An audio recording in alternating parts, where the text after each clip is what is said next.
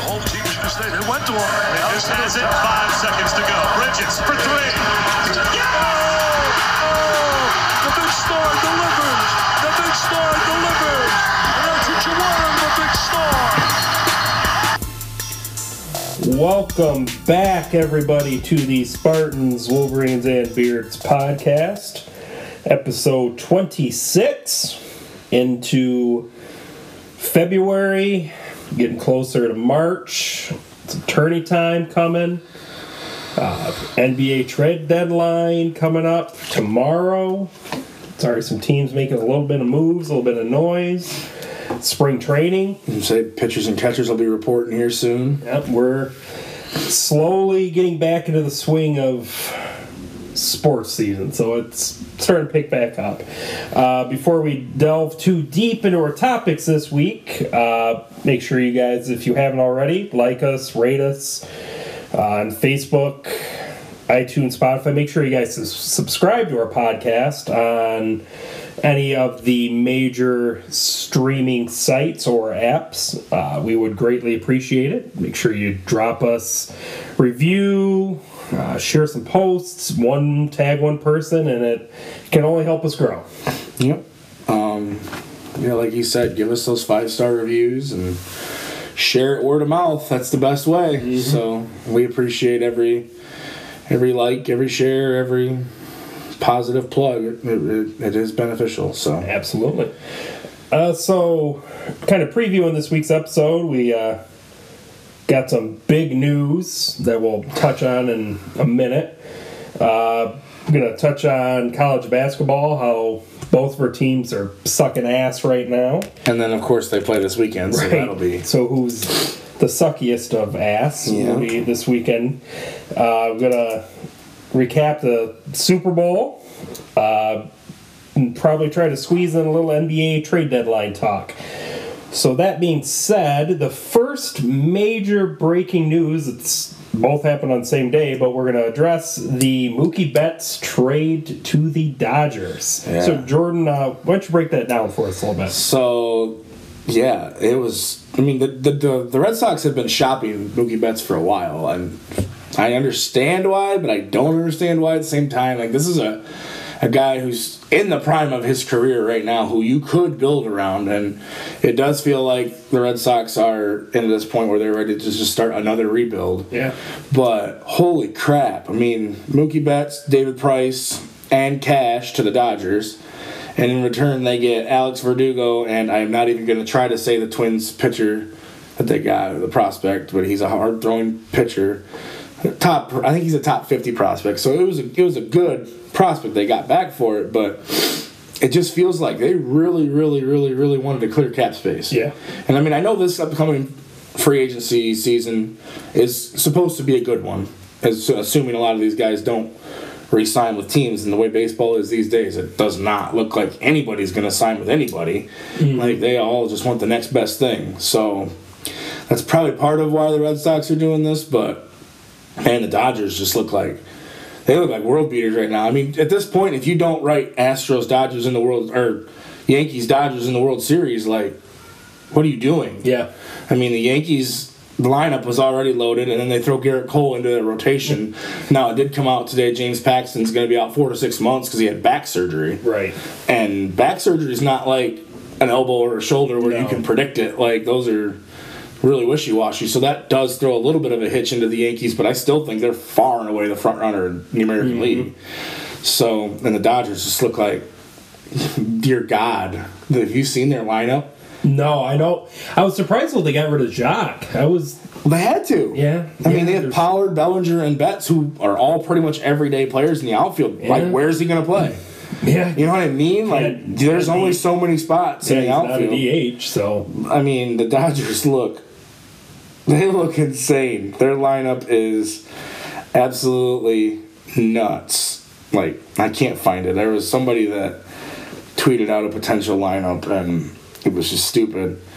Mookie Betts, Max Muncy, Justin Turner, Cody Bellinger, Corey Seager. I mean, these guys are all, like, holy crap good. I mean, it's dumb. It's dumb. So an East-West Coast World Series looks... you're talking... It's the two biggest markets that potentially go into the World Series. And MLB's creaming right now, just thinking... Everybody else will just start tanking. It's going to be... I'm fully predicting somebody will break the Tigers' record for most losses in a season this year. Think so? Somebody will tank it that hard. Whether it's Baltimore or somebody in the National League, somebody will tank it that hard. How's the class look coming out next year? You mean the free agency class? No, like rookie... The draft class? Yeah. So this year's draft is not good. Right. This year's draft is weak, of course, because the Tigers have the number 1 pick. Next year's class looks like it could be extremely front-end loaded. Like, the top 10 picks could be top 3 picks. Okay. But then after that, it looks like it falls off. Now, obviously, it's very subject to change at this point. But, like, Vanderbilt's Kumar Rocker will be in next year's draft. And that's you're talking about an ace of aces there. I mean, so the next year's draft is the one you want to be in the top couple. Totally forgot about Rocker. Yeah, so this year's looks weaker, but baseball's so fluid. I mean, Mike Trout was drafted I forget what it was. There were several teams that passed on him twice, and look at it now. So you never know with baseball. It's not as cut and dry. No. So, the trades are not done, though, for sure. There's a lot of talk about Arenado, Lindor, Chris Bryant. Baseball trades are going to be going hot and heavy, I have a feeling, here for the next couple weeks before spring training actually starts. So, on that note, let's get into the big topic of the podcast. So, we've talked about it all year, and I hypothesized about it all year, and we both kind of hem-hawed around with, maybe, no, probably not. I kind of get it. But Mark Dantonio, ironically, hours after he gets done in his little deposition with the Curtis Blackwell stuff, announces that he's going to resign as the head football coach of Michigan State. So obviously, the timing can't be worse. I don't know how it could be. I mean, horrible timing. The day before signing day. Now, obviously, at this point, recruiting is moot, but it's February. I don't know. Why don't you? What are your thoughts? Kind of lead us into this where you're at, and we'll just kind of ramble on this for a little bit because I think this deserves some time. So I'm on Twitter yesterday on it's noon, and I think it was Aunt Wright. I saw tweeted something like rumblings of Dantonio retiring today or something like that, and I think it was just him being a smart ass is what he's pretty connected. I don't know how. I mean, granted, he's a Michigan alum, but he's got people. He does that shit a lot where he'll drop subtle little things about Michigan and Michigan State, and then it comes true. I don't know how he's connected, but he is. And we, like you had said, we've been him-hawing about this since we started this whole thing in July, and you look at your phone and you see Mark Dantonio, that was the first tweet that popped up was his tweet saying he's retiring. And it's like, what the shit is going on? And the optics of this are just... They're horrible. God awful. I mean, I don't think this situation could have been played any worse at this point. Yeah. To me, it's... I'm always going to be grateful for what Mark Dantonio has done for Michigan State football. It's one of those things that we wouldn't be at the heights we have been at if it wasn't for him. But you start to look at it and you hear about the deposition, and I had read that basically the school said, "Quitter, we're firing you." I would believe that completely. And I mean, then you look at the violations, and there's a lot worse shit that goes on in college football. And Absolutely. I mean, and if that's the violation that is what looked like was going to stick him, which I think that was coming, it's soft to me, but then when you take in consideration all the rape allegations and everything else, and then the team's not doing well, and the fan base isn't doing well, and recruiting is taking a dump, and you look at all these things, you tie them up in a little pretty bow, and you say, what is the program better off today than it was at the beginning of the season. And it was a chicken shit move, because to me, he knew there was something in his head at the beginning of the season where he had to have known that this day was coming. You had to have known it. Well, his press conference, he said almost as much. I don't know if you saw his press conference at all, but somebody asked him, was there a point during the season where you just kind of felt like it was over? And he flat out said, yeah. Mm-hmm. So if you know it, at some point during the season, if you have doubt in your mind, why wouldn't you help the program and say something then? Right. Like, you don't have to publicly say you're leaving, but tell the university, like, hey, this is going to be it. Mm-hmm. Like, I'm going to step away. Start your search now so you can be involved in it. Help the university. Here he almost said, screw you. Yeah. I mean, that's what it feels like. Well, and it does. And you look at... He comes out, like we said, he to me, he looked just exhausted. He didn't have the flair for it anymore. And then if you listen to like players of his, former players, even players he's kicked off the team, like his players love him. I mean, that's a sign of a very good coach. If you've got players abound that are willing to step up and say, hey, it's a good dude. Thank you for everything. And it's even guys who he kicked off the team that are saying this. So I mean, that's a big thing. But God, you literally took the money and ran. Yeah, because January 14th. Yeah, he's 3 weeks removed from. So he gets a $4.1 million longevity bonus. So it's because you stayed this long, we're going to give you $4 million more. Mm-hmm. And then he just raises the middle finger and says, "See you later." Yeah, and it's just that, like you said, the timing of this is just absolutely god awful. You're how many weeks away from the spring game? 6. Something like that, yeah. It's close to that. 6-7 weeks from your spring game. So you've got a guy now that wasn't expecting to be the head coach. It's now, hey, here are the keys, take over. And it's just, the optics of this are just god awful. You can't, this is such a dirtbag move, in my opinion. You took yourself and said, I'm above my college, I'm above my school, I'm above my coaches, I'm above my players, I'm above their families. You said it's all about me. And it's just a scumbag move. And now on the flip side of it, when you're kind of looking, well, I'll let you, do you have any?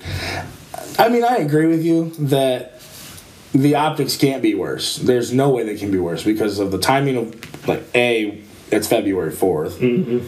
B, you just get out of this deposition where you're being accused of a lot more things that were already in the light. And then C, like, your recruiting's bad. You've been saying all along. He's quoted 3 weeks ago saying that he's looking forward to next season. Yeah. And he's in recruits' homes 3 weeks ago saying, hey, come play for us so we can do blah, blah, blah, blah. Like, there was a player that put a tweet out saying, this dude was just in my house with my brother selling him on this program 2 weeks ago about coming up there, and then he commits. And then 2 days later, he bails. He's like, and it's terrible. Like, now a lot of these kids are stuck. Mm-hmm. These kids are locked, like, it's now, granted, the NCAA, you could probably get a waiver and be gone, but it's just like, it's you're right. The optics are terrible. The timing's horrible. He looks miserable in this deal. Mm-hmm. And he should. And it's a situation where he said the pride comes before the fall, and he let his pride get the best of him, and now everybody else is going to have to pick up the pieces. Yeah, pick it all up, yeah. Now, and on the flip side of that, which I'll get into now, is it's very rare for universities to get an opportunity like this where you can completely gut and rebuild a program. In today's day and age, it is extremely rare to get something like this. Now, whether or not, which now you're hearing rumblings of Luke Fickell, Matt Campbell, you're getting all these rumblings. Matt Campbell came out and said, "No, I'm not leaving." Narduzzi did the same thing. Narduzzi did the same thing. He said, Pitt's my dream job. I'm staying here." I mean, and Fickell's kind of him hawing about it, like he's not being 100% straight up when they're asking him, well, have you talked to him? He said, I haven't talked to him. But then I asked, well, would you go up there and coach for him? He's like, I'm committed to Cincinnati. But he's not exactly saying no. But to me, I think if you're Michigan State and you look at the program right now and where it's at, 2 7-6 seasons, what do you... And Mark Tressel is interim right now. What do you lose when you go out and you just take Tressel this year, see what happens, and then you go into November and December and you look at some of the hottest names out there and you throw everything you've got at them to bring some excitement back to Michigan State? Honestly, at this point, I think that's the smartest route to do the 2012 Ohio State like they did with Luke Fickell. Let Tressel have this year. This year was going to be a down year anyways because you're losing a ton. The defense gets gutted. You're breaking in a new quarterback. Like, you have a couple good skill players on the offensive side, but really other than that, this was going to be a down year. This was going to be a transition year where you want Cody White and Elijah Collins to get some experience, and then next year they're going to be your leaders to a potential push. But, yeah, I'm with you. I think you let Tressel run this year, and you see what happens. The college football landscape's going to change leaps and bounds this season. You never know. I mean, the name, image, likeness thing that's out there changes things.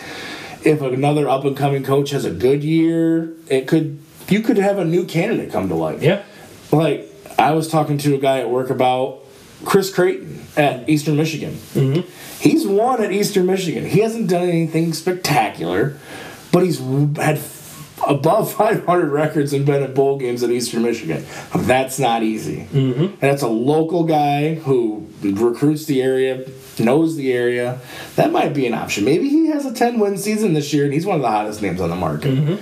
Or maybe something happens elsewhere, and you have somebody a bigger name that steps down or loses their job from another place, and you can use them to help build you back up. Yeah. You know, and somebody asked me at work today, like, who is your ultimate hire? Your pie in the sky. My pie in the sky, and it's absolutely scummy, but if you want to make a big bang and bring excitement to Michigan State football, it's Urban Meyer. Yeah, and that's not... And he will never come to Michigan State. I don't see that happening. He will, like you and I have talked about, he'll go to Notre Dame before he goes to Michigan State. Or I think USC. Notre Dame's the only way he's coaching college anymore. Unless USC gets off their high horse and hires him, but even then I don't see it. So, like you said, the college football landscape changes. It's a revolving door. I mean, if you look at, I think I sent you like my 4 or 5 names that I would not be surprised or I guess I wouldn't be heartbroken, but let's see, who do I got here? I said Narduzzi, which he said no. Fickle's still out there. Campbell said no. I mean, Tressel, keep him, just let him see how it goes. McElwain, and then Butch Jones. Butch Jones is an intriguing one. He's an intriguing name. I think he's a guy where you don't do that this year. No. That's not a hire this year because it's too late for that. He's a guy that would need the time to put into it. He's a guy where if you swing for the fences on a couple guys, if Fickle says no and then you go with the pie in the sky routes and all those guys say no, Butch Jones might not be a bad guy for 2 to 3 years to get the program back to a stable place to bring in another guy in a few years, because that would not be a destination job for him. No, he's always going to be a guy that wants to go to the next place. So next year, if they do go the interim route this year, that would be an interesting name because he does have ties to the area. He's been in the Nick Saban tree now, so he's got all the way to cheat down. I mean, all the ways to recruit that Alabama does. I mean, he's got all that stuff now. So I mean, that would be an interesting name next year. Another name that I thought about as a potential up-and-coming name is Dan Malkin at Army. He has expressed adamantly that he is not a triple option coach. Like, he runs the triple option at Army because that's what they have to run. He's a defense-first guy who wants to adapt and wants to branch out. I mean, it's an interesting name. He's been in a lot of different places, and Army had their best season ever under him 2 years ago. So it's true. I think that it's gonna. I think the smartest thing for State to do is to stick with Tressel and let the season run its course. Because, I mean, you look at the schedule, and I'm going to pull it up here real quick.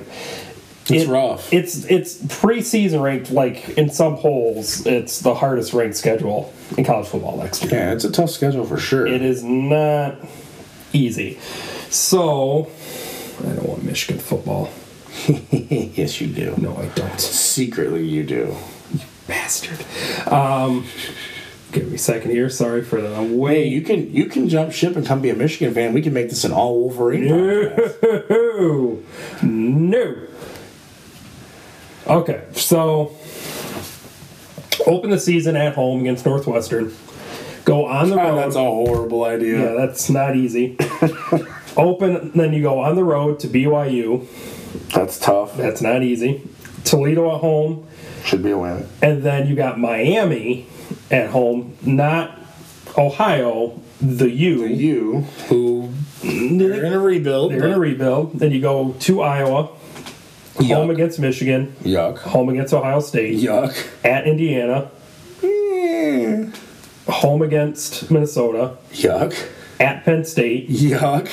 Rutgers, and then you close at home against Maryland. Or then you're on the road at Maryland. At least you got one guarantee in there. I look at this thing over and I say, right now, given the state, 3 wins. Say 3-9's not out of the question with that. That's brutal. That's nasty. Crossovers with Iowa and Minnesota. Mm-hmm. Have to go on the road to BYU. Go to Provo. Miami. Yeah, they didn't do him any favor. No.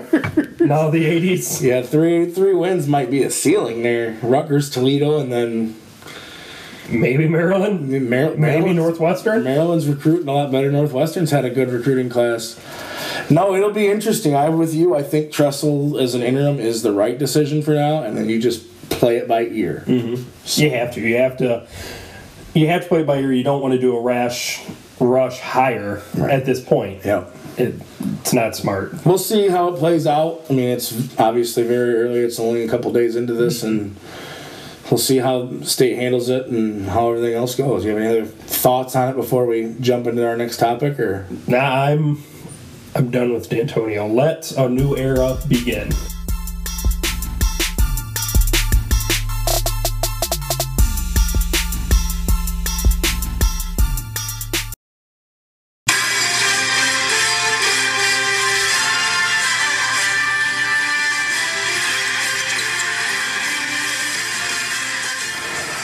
Alrighty, there's our college basketball music intros, so that means we're going to talk a little bit of college basketball.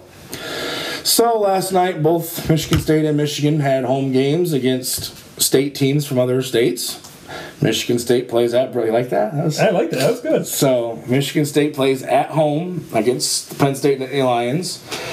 They end up losing their first conference home game this year, 75-70. In a game that I didn't get eyes on yet, and I haven't watched the replay yet, but I plan to. But from what I've read in tweets and what I'm seeing in the box scores, it looks like another example of if Cassius Winston can't do it by himself, we can't do it at all. So like we were just saying, looking at the box score, Cassius took 21 shots. The next highest shot attempts was 8 by Rocket Watts. He's the only one in double figures. I mean, Tillman has 9 with 11 rebounds, but he fouled out. Malik Hall has 5 with 8 rebounds and 4 fouls. Rocket Watts has 4 fouls. So it sounds like it was sloppy and just hack. Yeah, I mean, the first half they were down, 8, I think, at the first half? Yeah, 43-35 at the half. And they win the second half by 3, but Lamar Stevens goes for 25. And then Myron Jones goes for 20 on 6 of 8 from 3. So that's got to be a really unsettling feeling for Tom Izzo, where at home, where you've been able to hold serve and look utterly dominant, really, at home. I mean, that's outside of Duke coming in there, they've really run everybody out of the gym at Breslin, and then this happens, and I think you have to start to raise the red flag. I think teams have started to figure Michigan State out a little bit. Yep. I'm going to say Cassius Winston is not going to beat me. If anybody else can do it, okay, but I don't think you can. I mean, that's the feels I get from this. I mean, what are your thoughts? I agree with you. It's very much apparent now that it's make Cassius Winston beat us. If he beats us, he beats us. But if we try to make him beat us, odds are he's not going to do it on his own. I mean, and it sounds like another game yet again where Xavier Tillman struggled, had some boneheaded plays, just didn't put himself in a good spot for the game. So I don't know if it's something with him mentally that's going on right now, or if he's just hit a tough streak and he's trying to get over it. I mean, Aaron Henry, again, only 6 points. Gabe Brown, 7. Malik Hall, 5 points. Boy, they had, 4, 8, 11, 13, 15 turnovers. Yeah, you can't, and at this point in the schedule, like we talked about a couple weeks ago, like, you're going to see what kind of a team Michigan State is, and it's safe to say Michigan State's not a good team. They're going to go into the tournament probably lucky. I'd say to be a 5 or a 6 seed. I think they track towards a 5-6 seed. Yeah, which this could be a team that very well could be one of these upset alert teams, because you get somebody in there that's going to play decent defense. And if you have a long, athletic, physical point guard, you're in trouble. That's what's crippled them every time, because that's what Penn State did last night. From what I saw, they put Myron Jones, or no, who was it? They put Jamari Wheeler. They put Jamari Wheeler on Cassius Winston, and he's a long, aggressive, physical point guard. And every time length and physicality is on him, Michigan State struggles because he can't get to those passing lanes that he is so good at finding. Like when Kentucky did it to him, they put that Maxey kid on him and completely shut it down. So Michigan State has got to find an option B, and they got to find it quick. Yeah. Because, like we talked about, their schedule does not get any easier. I mean, they go to Ann Arbor this weekend, which might be a blessing right now because Michigan looks like a train wreck. We'll get there. But then they got to go to Illinois, where that's might be the best team in the Big Ten right now. Yeah. Well, then the very next game for them is Maryland coming to town, who, if Illinois is not the best team, Maryland probably is. And they play defense. Now, then they have at Nebraska, but then they got, to finish the season, they go versus Iowa, at Maryland, at Penn State, versus Ohio State. That's brutal. You could realistically, you could look at a 10-loss, maybe 11-loss Michigan State team. And they're already at 7. Yeah. There's 3 losses built into that just in the road games. I mean, you got to think every road game has to be considered a loss besides Nebraska. So that's Illinois, Maryland, and Penn State. I mean, if they hold serve against Iowa and Maryland and Ohio State at home, then you're still at 10 losses. So you have to steal a road game to avoid that. And this is a team that was consensus number 1 overall in the country. And you know what I mean? I think that number 1 overall ranking is the worst thing that could have ever happened to this team this year. I mean, is the loss of Jeremy Langford really hurting this team that badly? I don't think that he would change it that much. You know, I don't know if it's just this is a team that's battled adversity all season, and adversity is obviously one. I don't know if this team last season just hit an incredible tournament run. I think last season's team was better than this year's team. Absolutely. Because a couple reasons. So you have Xavier Tillman, who comes along last year when Nick Ward gets hurt. But then you still have that poker chip in your back pocket of Nick Ward coming in and running 8 to 10 minutes a game. But right now, you don't have that. Because it's Thomas Kithier, and I'm sorry, Thomas Kithier is not a Big Ten level big in this year's Big Ten where the bigs are all good. I mean, there's like 3 teams that don't have legitimate bigs. That's it. So that's one piece. And then you lose 2 elite defenders in Kenny Goins and Matt McQuaid. And Kenny Goins is probably one of the best rebounders Michigan State's ever had. And those were your 2 best shooters outside of Cassius. You lost all of that, and you didn't really replace it with anything. You hoped Langford to replace McQuaid, got hurt. So, yeah. So then you think, okay, Rocket Watts. He's been up and down. He's been a freshman. He's a freshman, right. I think maybe that number 1 overall hype was just a little too much. Yeah, I think the hype has gotten to this Michigan State team, or had gotten to it. Yeah. And, I mean, everybody hyped them just preseason favorites, number 1, shoo-in for the title game. Like, it was just too much. And then I think everything that's personal-wise that's happened on the Michigan State team, I think this is just a team that's victim of some very bad circumstance this year. But, I mean, I don't know. This is just a team that is not a good team. Like we talked about last week, it's going to be hard for a Big Ten team to win the tourney this year. Absolutely, I agree. Another big thing that's a staple of Michigan State basketball is they always crash the glass. Mm-hmm. They lost the offensive rebound battle last night. That's like rare. Michigan State always wins the glass. Like, they send bodies. Like, that's an Izzo staple. They send 2 or 3 guys, and they lost the offensive rebound glass 11-7. That's at home. Like that's horrible. They just don't do that. That's not a traditional Michigan State thing. So they got to figure some shit out fast. Well, yeah, and you would hope at this point in the season they would have already figured it out. Yeah, but and you got the little feeling there that maybe they turned the corner and they started to get it, and then all of a sudden they go back on the road and they struggle, and now they drop a home game. It's just like, man, I think there's more problems. I don't know if it's a chemistry thing. Like, Aaron Henry shook. Mm-hmm. That kid is. He's probably the most athletic player on the team, and every time he touches the ball, he's a walking turnover. He had 4 turnovers last night. Mm-hmm. He's a walking turnover, but he's the most athletic guy in the court. He just doesn't know how to use it, it looks like. Yeah. I think his confidence is just completely broken. Mm-hmm. He looks just defeated. He's honestly a player that after this season, I would not be the least bit surprised to see enter the transfer portal. Yeah, but you hear like Brendan Quinn and those guys that are like in touch with the program say that him and Izzo get along. They understand each other, but man, it don't look like it. No, he looks completely dejected. It's rough being a Michigan State fan. I mean, yeah, well, welcome to my hell. Here, I'll ease your pain a little bit. So on that note, let's get into Michigan. So I did watch this game, unfortunately, front to back, and this is just another storybook Michigan game this year. It has been the most maddening season ever. So Michigan goes 10 for 31 from 3, and that is completely skewed because they went 5 of 9 in the second half. To start the game, they started out 1 for 11 from 3 on wide open look after wide open look after wide open look. And it's just clunk, clunk, clunk, clunk, clunk. This team cannot consistently make shots. The more alarming part of this game is they went 20 of 60 overall in field goals. So they shot 33% from the field. You can't win games doing that. Missing layups. John Teskey refusing to dunk the ball.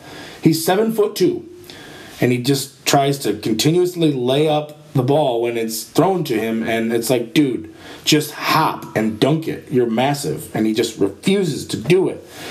More troubling, even more so in this game. They out-rebounded Ohio State 42-31, 12-5 in the offensive rebound. Like, so you had all these extra chances. They took 3 more shots, but they took, 13 more threes. It's like, Now, I will say, I was kind of okay with it, but if you watch the game, Jay Billis was having a coronary watching it because these refs wouldn't call anything. You could that basketball game was more physical than the Michigan-Ohio State football game. Yeah, I did see a little bit of it, and listen to Billis. There was at one point one foul. He's like, well, that was a horrible foul. You had to tackle somebody to get a foul call. Caleb Weston probably committed 13 fouls in that game and got called for like 3.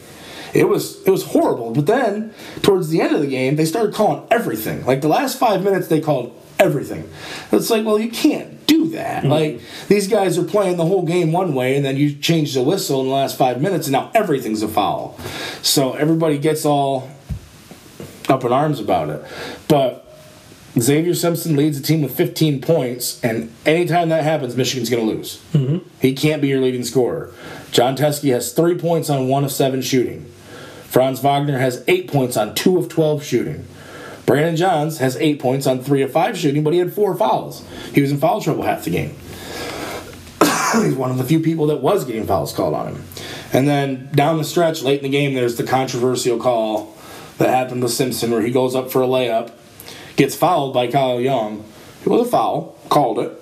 And as he's going to the ground, he grabs Kyle Young's jersey and pulls him towards him.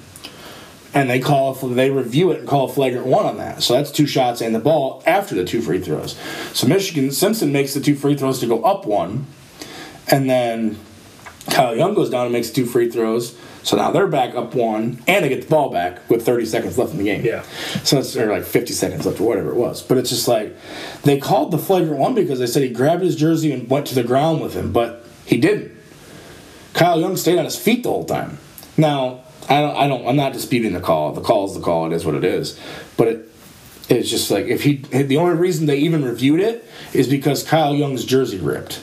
Had his jersey not ripped, they would have been gone, and this game probably has a different outcome. Mm-hmm. Now, Juwan Howard gets a lot of criticism for the last play that he drew up. In my mind, that was a great play that he drew up. It just took too long to happen. They got Eli Brooks a wide open look at a 3 in the corner, and he missed it. Shocker. It's been the story of the whole season. We can't make open shots. But this team just badly needs Isaiah Livers. Just that one more body to come in and be a shooter and just be an athlete and a defender. They badly need him. At this point, they're fighting for their tournament life. Every game, I don't want to say every game's a must-win because that's in the Big Ten, that's not the case. But every game is more and more important going forward because unlike Michigan State, Michigan's back half of their schedule is the bottom half of the Big Ten. I mean, they have Michigan State this weekend. We'll talk about that here in a few minutes. They go to Northwestern, who's the worst team in the conference. Then Indiana at home. Indiana's been a roller coaster of a team. So you've got to figure that those 3 games, they got to win 2 of those. Have to win 2 of those to stay in the tournament. So that's the thought there. You don't have to win them all.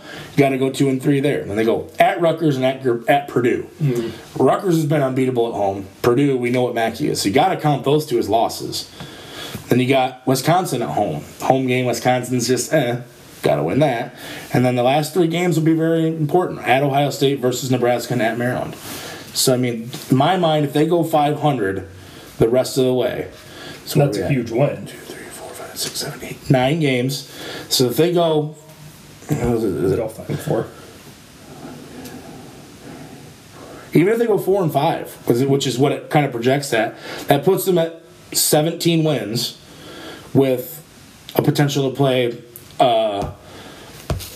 potentially to play a Minnesota or a Wisconsin in the first round of the Big Ten tournament. You win that. If you can get 2 wins to get you to 20 wins, a Big Ten team with 20 wins is getting in. Yeah, it's going to be hard to keep them out. As bleak as it looks right now, because they just can't get any consistency, if Isaiah Livers comes back, and all the signs are pointing that he is, because of his injury, it's been confirmed now, he did not re-aggravate his groin. He actually jammed his hip.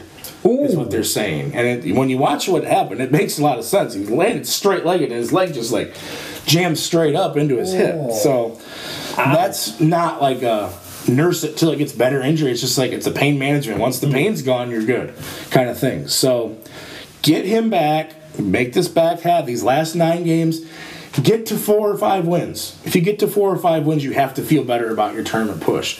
This season for Michigan was always going to be interesting because you lose your coach, you lose your 3 top scorers. I mean, things were always going to be, they were always going to be a mystery. But the team shows signs of being very good. It's just like Michigan State. Mm-hmm. When they're at their best, they're very hard to beat. Mm-hmm. When they're not, they can lose to anybody. Mm-hmm. It's just hard keeping them at that best level of play. Yep, absolutely. Michigan's biggest problem, unlike Michigan State, just needs a second option. Mm-hmm. Michigan doesn't really need a second option. They're getting good looks. They just need to make shots at this point. They need like a 2 or 3 game stretch where everything goes in, and then you could see this whole season change. Yep. It could look like the Bahamas again. Mm-hmm. I mean, it's the same team. They just made everything in the Bahamas. Mm-hmm. Every shot went in, and they're not doing that now. Yeah. So I say all that to... I was extremely frustrated after watching that game because it just felt like a game that they should have won, and they didn't. I mean, once again, another big man goes for 20-plus. Caleb Weston drops 23. But, wow, I didn't realize DJ Washington had 17 last night. I was going to say, nobody else really did anything. They held C.J. Walker to 2 points. Andre Wesson with none. Luther Muhammad had none. So, I mean, defensively, they only allowed 61 points. It's not bad. You should win a lot of games when you allow 61 points, but you only scored 58. I mean, so if there's a basketball Jesus out there that we can pray to just to make shots, that's all I'm asking for. This next 9 games, can we please shoot 35% from 3 and 45% from the field? That's all I need. You do that, you're going to win a lot of games. Yeah. So everything's there. You need Livers back, and just stay confident and make shots. So what do you say to the fan that already is calling for Howard's head? Oh, Jesus. Shut up.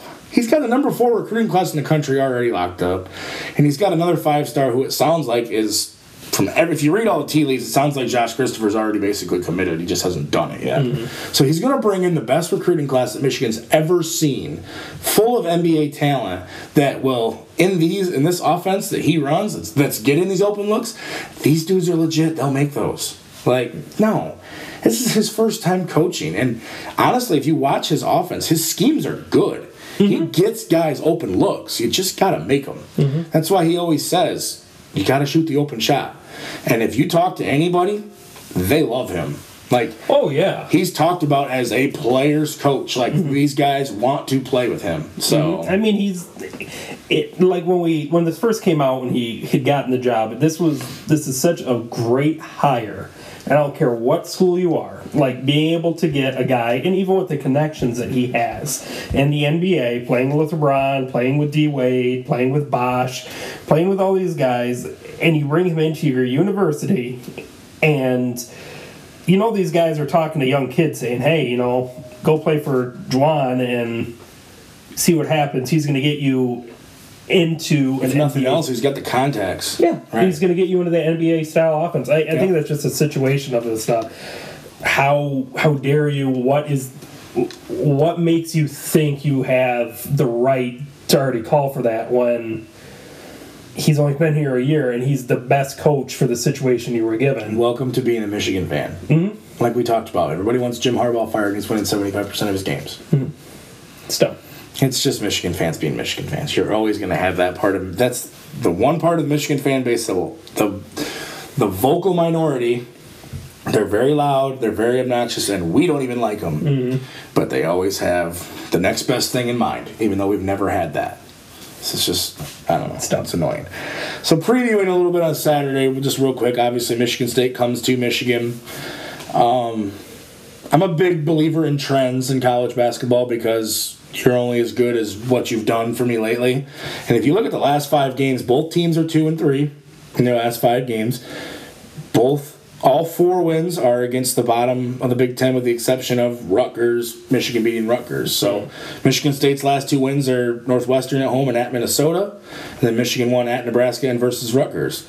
With Michigan's losses versus Ohio State, Illinois, and Penn State. And then Michigan State lost to Penn State, Wisconsin, and Indiana. So, to me, neither one of them are playing very well. No.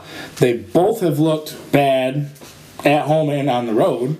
So everything that I can think of and everything in my mind says that, well, if Isaiah Livers plays, I like Michigan. If Isaiah Livers doesn't play, I take Michigan State. That's the biggest factor in my mind for it all right now. Cassius Winston has absolutely owned Michigan in the last probably 6 meetings or whatever, basically back to his sophomore year. His sophomore year, Xavier Simpson locked him down, and since then, Cassius has owned him. So it'll be interesting to see how Michigan defends the ball screen, because what they did last time didn't work. And it'll be interesting to see if Michigan State's role players can step up and make plays on the road. And can they get out to a better start, because the road has been horrible for Michigan State. So, I don't know. Do you have thoughts for this weekend? I mean, no, I think I personally, of course, going to take Michigan State because that's what I'm going to do. I just feel like, you've really talked about Michigan not being able to hit their shots. If Isaiah Livers plays, if he doesn't, I mean, there's too much uncertainty for me for that. And I feel like, and you also said Michigan State dominates the boards. And I think that's something, now granted, Teskey is an absolute moose. He's huge. You've got Wagner. I mean, you've got the guys. I like Michigan State in this game. I don't like them by much, and I'm not comfortable saying it because there's no place like home, and even home right now is not looking too good. So well, I don't know if I like Michigan State, but Cassius Winston just until they can find a way to slow him down, I don't know how they beat him. yeah, I would agree. So we'll see. Saturday noon on Fox. So I have a bad feeling it's going to be Gus Johnson and Bill Raftery on the call. I just it's like my Joe Buck. Yeah, I don't mind Gus, but basketball, he's just a little too much for me because it's non-stop with that adrenaline. You got to slow it down a little bit, dude. So calm down. Pump your brakes, man. Breathe. You're gonna have a stroke, right? So that's the college basketball thoughts. I think we'll see the last matchup of the rivalry until potentially the Big Ten tournament. Michigan desperately needs a home win. Michigan State needs a rebound. Could be the first time they've lost 3 straight games in long time. A very long time. I'll have to look that up and see, but it's been a long time since they've lost 3 in a row. I can guarantee that. So we'll see. Saturday will be fun, I think. So any other thoughts before we get to our next spot? Let's roll.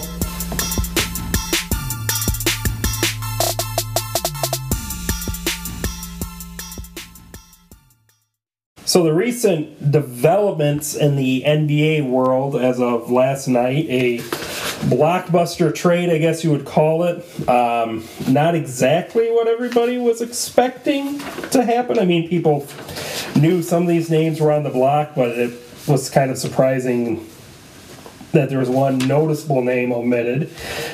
So last night was a 4-team trade between the Rockets, Atlanta Hawks, T-Wolves, and the Nuggets. So a lot of names change their places in this one. Houston gets Robert Covington, Jordan Bell, both from the T-Wolves, and a 2024 second-round pick. Atlanta gets Clint Capella, so now they have their young focal point at their 5.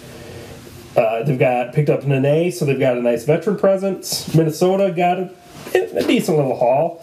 Got Malik Beasley, Juan Hernan Gomez, Evan Turner, Jared Vanderbilt, and the Nets 2020 lottery-protected first-round pick. And then Denver ends up getting Gerald Green, Keita Bates Diop, Shabazz Napier, Noah Vonleh, and a 2020 pick from the Rockets first-rounder. So when I say there's a noticeable name omitted, and God, it's a lot of names. It's a lot of names, but one of them that's omitted is D'Angelo Russell. The Warriors are shopping him because the Warriors are god-awful because everybody and their brother's hurt on that team this season. So next year they're going to be a friggin' cheat code because they're probably going to pick up James Wiseman. So the talks was that Karl Anthony Towns has been wanting help. Andrew Wiggins isn't doing it anymore. He needs help or he's gone. So you look at the trade, there's 2 teams to me that are very interesting for us. Number one's the T-Wolves, because all those guys are expiring contracts. Every single one of them. So the T-Wolves are going to try and clear up some space. Maybe try and make a push into a decent free agency class this year. That remains to be seen. Or they're trying to pull off another big trade to free up some space for D'Lo. And then the one team to me that's a real head scratcher are the Rockets. They have no true center anymore. They already came out with a lineup today that Mike Dantonio said that they're going to play P.J. Tucker at the 5. And if you're not aware, P.J. Tucker is 6'8". So that's going to be interesting. Bold strategy, Kyle. It's bold. That's an interesting strategy to take in the Western Conference that contains Karl Anthony Towns, Nikola Jokic, Anthony Davis. That's an interesting strategy to take. I think that's just, we're going to straight up outshoot you kind of a philosophy. But the flip side of that is there's also still rumors that the Rockets aren't done. And the piece they want's Andre Drummond to get that rim protector. Whether or not they get it done remains to be seen because the trade deadline's tomorrow. Hell, probably while we're recording this right now, some big trade just happened. So I haven't got any alerts yet. No, I haven't either. So it's going to be interesting. Interesting for the Rockets, interesting for the T-Wolves. It'll be interesting to see if Towns is being linked to the Celtics as well. Because the Celtics got picks and the Celtics got players. So I think it's going to be interesting, but in my opinion, I think this trade deadline is probably going to fall flat, and this has been about it. I think Clint Capella on the Hawks is a great move. Hawks are stupid young, all small contracts. They've got 6 or 7 guys that I think their main core is, I think, all under like 23. Damn. Yeah, like if they can keep it together, and keep in mind they're going to have like a lottery pick this season. So like if they can somehow, pretty weak class though. It's pretty, yeah. It's another class where you're, if in the top 5 you're okay. Outside of that, and a bunch of question marks. So if they can hit that top 5, could be interesting for the Hawks. Like I said though, it'll be remain to be seen what happens. I personally think this is it, but we'll see. So then I guess the next thing we can go and roll into is, if you weren't aware, Super Bowl was this past Sunday. What? It was? Huh? Oh. It was a good game. It was confusing. Yeah. Kansas City forgot to throw the ball down the field. Mahomes is bad. Until the fourth quarter. And then all of a sudden, it's like, oh, hey, we can throw it past 15 yards. Mm-hmm. Okay. Oh, we can burn Sherman. Yeah. What do you know? And, Mahomes out the gate looked rattled. He did not look good. Mm-hmm. Overall, though, I think this is one of the better Super Bowls we've had in the past few years. I mean, last year was an absolute snoozer. It was a good game. I don't think they necessarily got the MVP correctly. Mahomes had like a 78.1. I'm looking at 78.1 QBR, and that's, if you're not aware of QBRs, that's not very good. That's not very good for an MVP. Isn't like one? It's like 10. It's like 110 is like a good QBR. Say like 100. 100 is like average, right? Or like above. Yeah, just above average. Like 110 is a decent. And like if you get in the 150, you're perfect. Right. Mahomes, one of the passes that he got picked off was absolutely his fault. He tried fitting a ball in between 6 defenders, and it wasn't close. Wasn't even close. The other one, Tyreek Hill, it went right between his arms, and you can't blame him for that. You can't blame him for that one. I think the guy that deserved it was Damian Williams. Yeah, 17 touches, 104 yards, and a touchdown. Yeah, Then he had 4 catches for another 29 yards and another touchdown. So. Yeah, to me, that should have been a no-brainer. Yeah, and that's a guy that is haunting very many fantasy football teams. You can't see this, but I'm raising my hand right now. I don't think they got it right. I think, again, it's another, it's a quarterback. They won, so let's give him... QB-driven sports. Yep, QB-driven sports. Let's give him the MVP. It feels weird to think that NFL's over. Football's essentially over. You got the XFL this weekend. Oh, yeah, that'll be entertaining. That's going to be a shit show. Sure as hell tuning in to watch some of that, though. Did you also know that they're going to be talking about, live betting? On the broadcasts. Oh, might as well. Mm-hmm. Hell yeah. I'm about that. Vince McMahon's just going, I'm going to do whatever the hell I want to do. Yeah, he's got more money than anybody else involved with it. Why not? He's going to die soon. He's got more money than Cappy Kangaroo. Might as well just blow it. That's good shit. Okay, anyway. I think the one thing, and then it's funny, and I'm going to bring it up, the halftime show, man. No, I didn't even see it. We had left here, and by the time we got home and situated, it was over. So. This was one of them I was like, this is going to fucking suck. But I watched it. That shit was good. It was entertaining. There's a lot of I've seen a lot of mixed reviews about it. Oh, yeah. Yeah, I got all the Karens out there that are, oh my God, my kids. Yeah, but those same Karens, like, oh my God, look at Adam Levine with no shirt on last year. They were all about that. Like, if you're drooling over that, don't bitch about the other one. There was a tweet I saw that somebody on ESPN, she tweeted, and she said, my 13-year-old son was so disturbed he went up to his room. Yeah. And somebody tweeted, disturbed. Yeah, somebody said, you want to tell her or should I? Yeah, right. You need the Frozen meme. I'm going to tell him. Don't you dare. But no, man, I think it was a good Super Bowl. I think this was It lived up to the hype, besides the fact that the freaking over didn't cash. Yeah. I think what was it? It was 52.5, right? And we criticized it.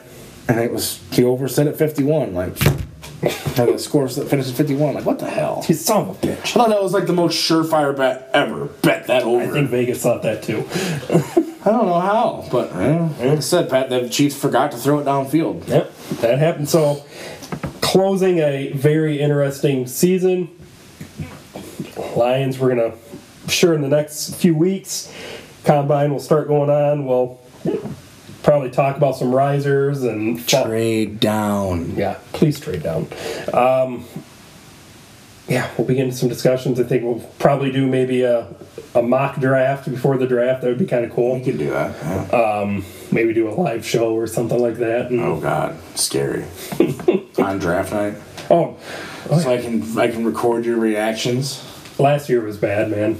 Oh yeah, I was getting Second round, it was bad when they... I was going to on draft night. I was in line, standing in line to go see Endgame, and I looked at my buddy who I went with, and I said, "If the Lions draft a tight end, I'm renouncing my fanhood of the Lions." Sure as shit, it blasted across my phone that they drafted Hawkinson. I was like, "Well, Raider Nation, full bore, baby." So I think the second night you texted me, and he said, "Are you okay?" yeah, I'm pretty sure you could have heard me scream from I'm Texas. fully expecting Lions to draft Jerry Jeudy. Are you really? It's very Lions. It is. Take a wide receiver early. That's what they do, right? That's Matt Millen, though. Still Lions. All right, we're rambling again. So, do you have anything else you want to talk about here, or should we shut this thing down? No, let's close this thing down. All right. So, like Layne mentioned, one more thing. One more thing. We did talk Royal Rumble a couple weeks ago. My pick won that sucker. I did. Drew McIntyre. Yep, that's for sure. After Brock Lesnar eliminates half the field. That was a good Royal Rumble. Yeah, they actually did. WWE didn't screw that up. I thought they actually did a pretty good job with that for once. So, all right. Like Layne mentioned at the start, if you haven't already, please like, share, subscribe, follow, tweet, retweet, comment, post, whatever the hell you want to do, just to help us reach out a little bit. And if you have a topic you want us to discuss here, in the next couple weeks, it'll be a little slower, not as many sports going on. So if you have something, let us know. Shoot us a message, text us, put it on Facebook, Twitter, whatever. And maybe we can talk about it next week and have some more discussion. So with that, I think we're ready to close this down, right? I think I'm ready to go. Thank you guys again for tuning in. We'll be back next week. Go Green. Go Blue.